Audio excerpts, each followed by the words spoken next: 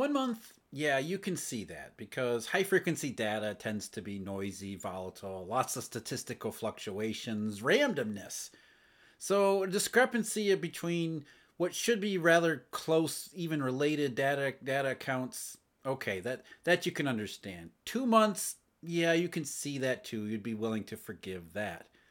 3 months, though, that's starting to narrow down the possibility of just random fluctuations, and you're starting to get into some serious length of time that's enough to really start to question what's going on here.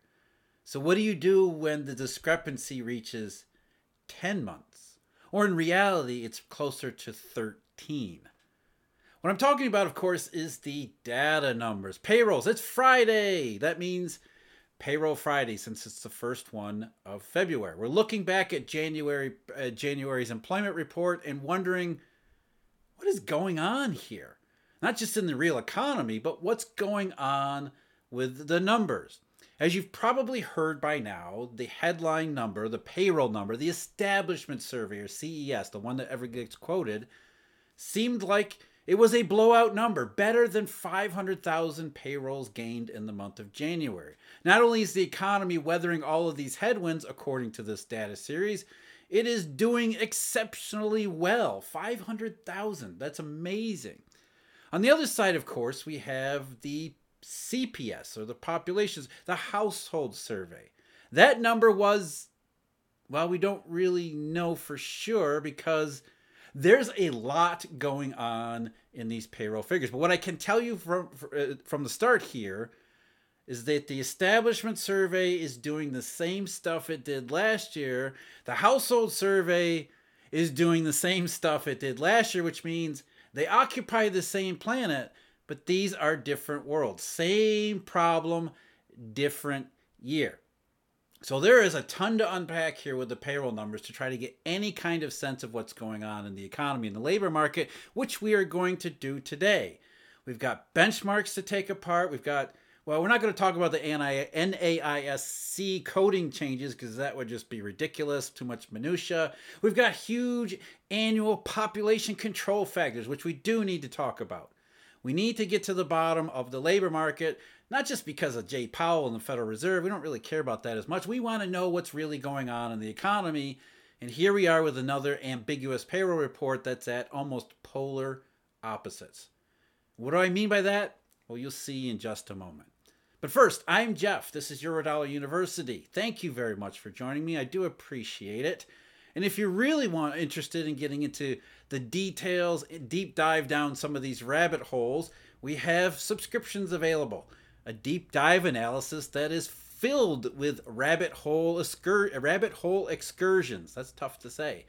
As well as a daily briefing where I break down the day's big macroeconomic news as well as what's important in the marketplace. That's with a partnership with Markets Insider Pro. And of course, there's Eurodollar University memberships where we get into the details behind what's really in the monetary system. And what we have planned upcoming is some short presentations about how to read things like Eurodollar futures, yield curves, and things like that. Some of the more basics if you're interested. All the information is available at eurodollar.university. So let's begin with the establishment survey. That's because that's where everybody begins. And what you may not know is that every year the BLS takes the establishment survey and compares it to tax data. That's a common question that comes up is, why don't we just estimate the number of employees by looking at all the employees who are paying taxes? Well, that wouldn't capture everything. There's also privacy issues. So what the BLS does is they survey establishments. They try to get a sense of what the payroll changes are in those establishments. But every year, they want to check their work. So in the month of March, they get into state tax unemployment filings and try to tell how far off they may have been. And then they make annual benchmark adjustments based on what they find from state unemployment tax payments, because you can't really lie about tax payments to the government, in theory. So every year, the BLS benchmarks the establishment survey to those tax payments, and we get revisions to prior data. This is one of the reasons why the mainstream and economists and policymakers look at the establishment survey as opposed to its other cousin, the household survey, because the establishment survey is made continuous. So when they find out that maybe their benchmark assumptions from the prior year didn't hold up in the current year, they will go back and revise as much data in the historical record as they need to be, as far as they need to go, in order to make a continuous data series. The revisions for this latest benchmark, which were just released today, pretty substantial. Much more jobs, according to the establishment survey, especially in 2021, and a bunch more in 2022. The annual numbers, according to the new revised benchmark, if you go back to 2021, the original estimate was plus 6.74 million. Now they think there was maybe as much as almost 500,000 more jobs made, jobs not created, jobs regained in 2021. So now it's 7.27 million. In 2022, last year, they originally thought it was about 4.5 million increase. Now they're thinking it's 4.81 million increase.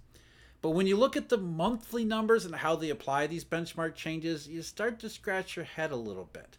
And one of the reasons why is you can really see when you compare the two data, the current benchmark against its the prior series, how they just, in many of these in many of these periods, it seems like they applied a single adjustment factor, which is kind of what they do anyway. But more often than not, you see more variation between one benchmark and another. Here, it's just like they bumped up every monthly number by almost the same amount. I'm talking specifically, look at May, June, July, August, September, October of 2021. You see basically the same variation, and then the green, which is the current benchmark, just adds almost the same number to each prior benchmark to come up with the new data series. That's not something that should happen. And again, the same thing if you look at the latter half of 2022, starting with June, of course. You got June, July, August, September, October, November, December. The benchmarks, the monthly changes look exactly the same from one series to the next, except the current series is just bumped up a little bit, which that doesn't, I mean, that raises some red flags there. It raises some questions, which we'll try to get into a little bit later. And then finally, we have this massive $500,000 employment change for January 2023, which is already odd because you can see the trend beforehand. Maybe this is just a 1 month outlier like it had been in July of 2022. Last year, remember, there was a 500,000 gain then. Didn't mean anything. But either way, we had these new benchmarks. The new benchmarks say the same thing as the old ones, except with a little more jobs behind them, which is that over the course of 2022, the labor market slowed down, regardless of January 2023, even if we don't know exactly by how much. That issue is very much clouded by the fact that over in the CPS data, the household survey, again, as I said in the beginning, it's almost as if we're occupying a different planet. And one of the problems that we have now is we can't really compare the current estimates to all of the prior estimates because the CPS undergoes what's called a population control factor every year. What that means is the Census Bureau, the part of the government that's supposed to keep track of how many people there are, puts out these annual estimates for how many Americans they think live in this country.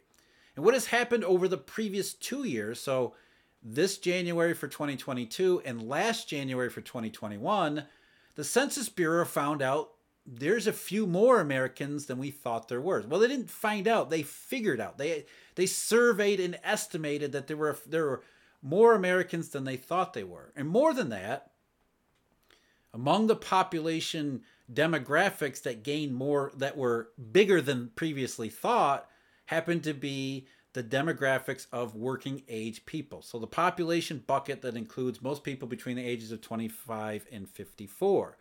And so what the BLS said was, okay, so there's more working age people than we thought. We're just going to assume those people are in the labor force and working. So the BLS slaps this population control factor on its household survey data, as well as the number of the labor force. And what that meant was in January, the civilian non-institutional population increased by 954,000 compared to December, which means they're not comparable at all.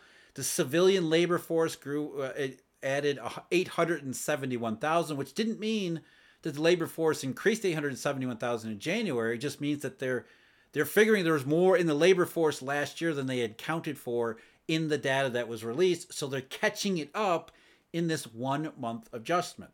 And that adjustment for overall employment was 810,000. So there wasn't 810,000 more employed in January than December. What they're saying is there were more people employed throughout 2022. They're assuming that's the case because the population was bigger. And so they're making this one-time adjustment. And by making this one-time adjustment, it makes all comparable periods less comparable. However, the BLS does tell us that without the population control factor, so using last year's sort of benchmarks before the population control factor, employment in January would have only increased by 84,000, a low number. And meanwhile, at the same time, the labor force would have fallen by 5,000, so practically unchanged. There would not have been an increase in the labor force, and employment only gained 84,000. So here we are yet again. When you wade through all the data details, all the benchmarks and revisions, what you end up with, the establishment survey's way up here at 500,000 in January, and it's very likely the household survey is way down here at 84,000. Basically the same discrepancy and divergence that we've been talking about since last year. Only it's gotten to be an extreme. And it's gotten to be extreme over the last couple years. If you compare the two series, and here I'm excluding the population control factors for both January 2023 as well as January 2022, when there was another large population control factor for all the same reasons. Census found more Americans. They happen to be in working age. Therefore, BLS assumed they must be working in the labor force. So when you break the household survey down, take out those population control factors, and just sum up the monthly changes, what you find is that in 2020, during that recession, that ridiculously unnecessary recession, the household survey and the establishment survey were relatively in sync.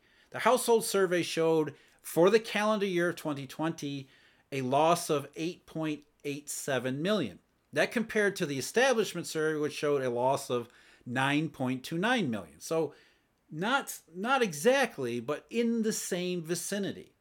Then you fast forward to 2021, now we start to see major divergences. Through calendar year 2021, the household survey gained 6.12 million, while the establishment survey, according to the latest benchmarks, gained 7.27 million. So relatively close, but they're starting to fall further and further apart.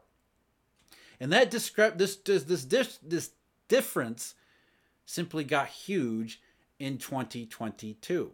According to the establishment survey, going back to March, because March is where you can see things really begin to change. Not because of rate hikes, because that's where the supply shock and oil prices and gasoline and energy and food all became their most painful. So since March, this is a period now of 10 months, including January, excluding the household survey's population control factor, the establishment survey gained 3.65 million, whereas the household survey exactly 1 million. Not even in the same ballpark at all. And the difference is even larger when you go back to the end of 2021 because of all these various reasons. So the household survey says the economy is sputtering.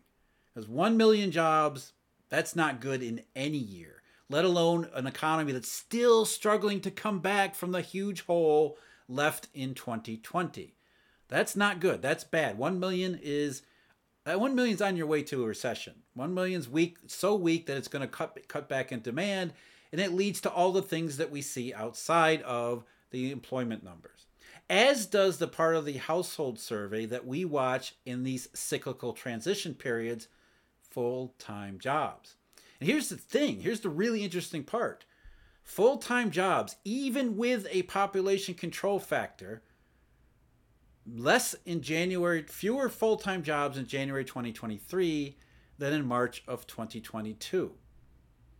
So the idea of companies hiring, cutting hours, all that stuff, adjustments in their cost structure, especially with labor, that's still there in the household survey, and it's especially there in full-time jobs because the BLS assigned all of that population control factor to part-time jobs in January 2023. So the household survey overall not looking good. The establishment survey, the economy, the labor market have slowed down, but it's arguable by how much. And then there's the weird stuff. The really weird stuff. The really weird one, which is what I'm going to leave you with here, is average hours worked.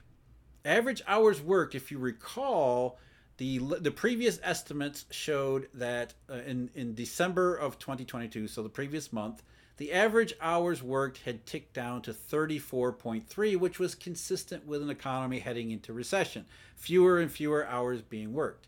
Well, there's, of course, benchmark revisions to that series. It's now, the December 2022 estimate is now 34.4.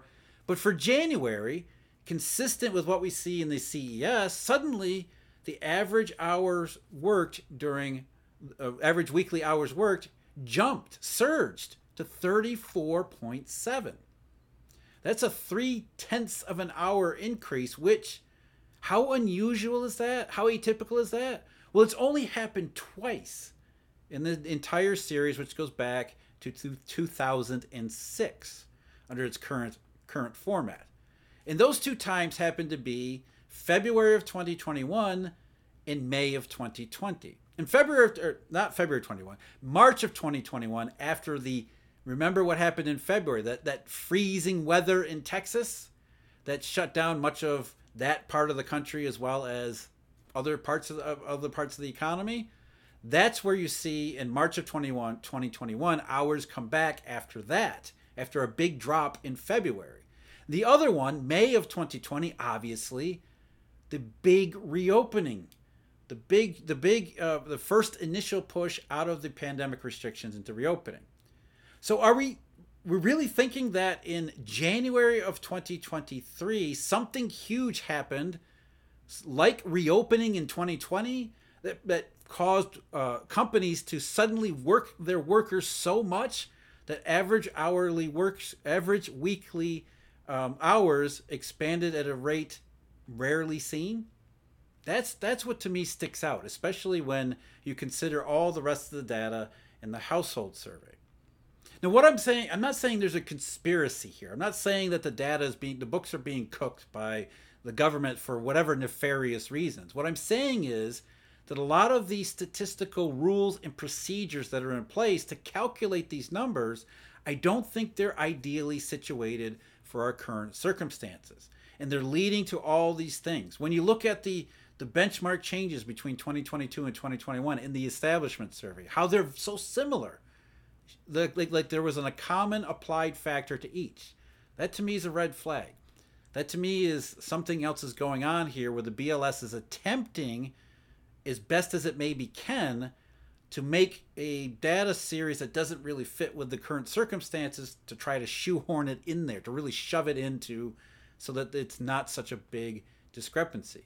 Whereas the household survey, where none of this stuff really goes on, they just kind of let it fly. They don't even revise backwards from benchmarks. You start to see maybe a little bit more of the real economy come through because it doesn't have all of these statistical problems placed on top of it. I'm Jeff. This is Eurodollar University. As always, thank you very much for joining me, and a huge thank you to Eurodollar University members as well as all of the research subscribers. And until next time, take care.